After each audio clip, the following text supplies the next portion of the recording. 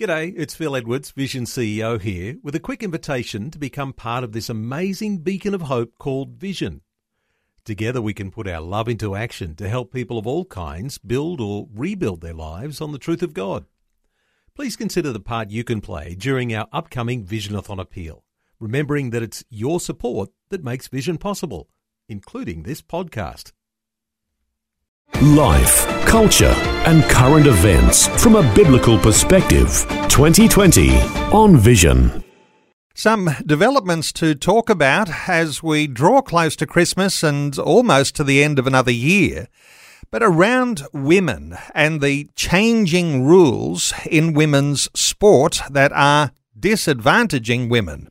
Back in October, the organisation called Binary commissioned a survey to prove that Australians don't want the woke trans agenda in women's sports. Media outlets, including the Daily Telegraph, are reporting that the national poll has shown that there's overwhelming support for restricting women's sport to only biological women. Well, an opportunity to update the detail of that survey today. Kirralie Smith leads the organisation called Binary and has been one of the prominent voices standing up to the rampant campaign to degender Australian society. Kirralie Smith, welcome back to 2020. Thanks for having me, Neil. Overall, Kirralie, the survey results, are they beyond doubt around women's sport and the trans agenda? Yeah, they're absolutely beyond doubt. About 3/4 of Australians agree that women deserve a safe place in sport.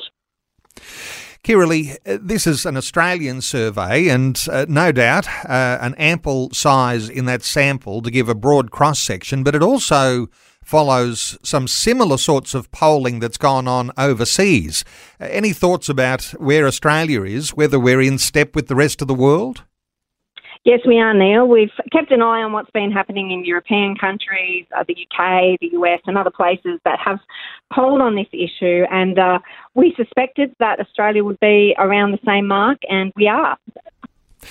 And when it comes to politics, this goes beyond partisan politics, doesn't it? Because the sorts of things that you've gleaned from your survey show it's not one side or another. It's not progressives, it's not conservatives, which are overwhelmingly in favour one side or another. This is a really big cross-section.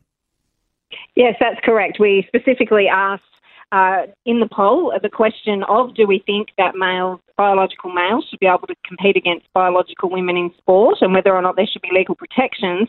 And we also asked which political party they would support and whether or not their mind would be changed depending on that particular party's issue. So we're not surprised that One Nation and Liberal Party supporters and National Party supporters were overwhelmingly supportive of protecting women's sport, but it was interesting that also Labor Party, at around 75%, think that there should be legal protections for women in sport, and the Greens were more than half. We might come back to that, but to those survey results, where the nationally weighted poll found 67% of Australians do not believe biological males and females should be able to compete together in sport. This is something we've been talking about for some time now, but that's a significant number, isn't it? It really is, Neil. And again, 81% of One Nation supporters agreed with that, and then around 78% of the coalition supporters also. So all that dragged that down to 67% were the Greens voters, but if you took them out, then it's a much higher number of Australians who agree that biological males have no place in women's sport. It's just not fair, and in many cases, it's not safe. Kirralie, we'll often bring a biblical focus to the way our listeners might be thinking about this issue, because we believe that God created men and women. He created them different. And this is something that in some sense is common sense, but there doesn't seem to be a lot of common sense in some of the ways that legislation is going, especially in sport. Yeah, unfortunately, it's been hijacked by political extremists with an agenda because, as you and I know, very early on, chapter 1, the Bible says that God created male and female. He created them in his image, and we're both different, and that's fabulous and ought to be celebrated. And but there's also protections that need to be in place when it comes to males and females playing sport, because there's the obvious advantage that males have from testosterone when it comes to their strength, stamina and speed due to a larger blood volume, lung capacity, bone density, many factors, not just testosterone, but a huge advantage over females in most cases. Kiralee, when you say that, and for listeners, potentially the thought that it's Labor Greens type policy to support the trans agenda, but given that there's such a huge backlash even from Labor and Greens voters here, what does that say about who might be driving all of this agenda forward? Because maybe it's not coming from the grassroots. Well, I don't think it is coming from the grassroots at all, Neil. There's, politicians are susceptible to lobbyists, and the trans lobby is very strong and persuasive, and they use very inflammatory words like transphobic and bigot and threaten to cancel people who oppose them. But I think you'll find that the grassroots, well, we found the grassroots when we asked them, 75% of Labor Party voters said that women should have legal protections against trans women or biological males in sport, because on the ground, it doesn't take much, as you said earlier, to have that common sense and to know that males and females have differences, and those differences, while we celebrate them, need to be protected. We mentioned some newspaper coverage of this survey. How much media attention have you had since the survey was released? Is it a good amount of coverage, or are media outlets avoiding the issue? Yeah, look, I think you'll find that in general, media outlets are avoiding the issue. I believe 2GB did interview Catherine Deves from Save Women's Sports, who was mentioned in the Daily Telegraph article, and she's doing great work in her space. However, I'm not really aware of anybody else picking it up, and I think that's really disappointing, but really indicative that the media tend to go along with this narrative of the trans agenda and promoting that political ideology at the expense of women and children and just everyday people in society. I think that when you look on social media, for instance, our website attracted 1.3 million views last week, and that's pretty. The media just refuse to report on these things, which is it's indicative and it's disappointing. The big question, of course, is when you have a substantial poll like this, will it make any difference? Any thoughts about what sort of ripples you might be making with this sort of poll, whether it's going to be listened to? Yeah.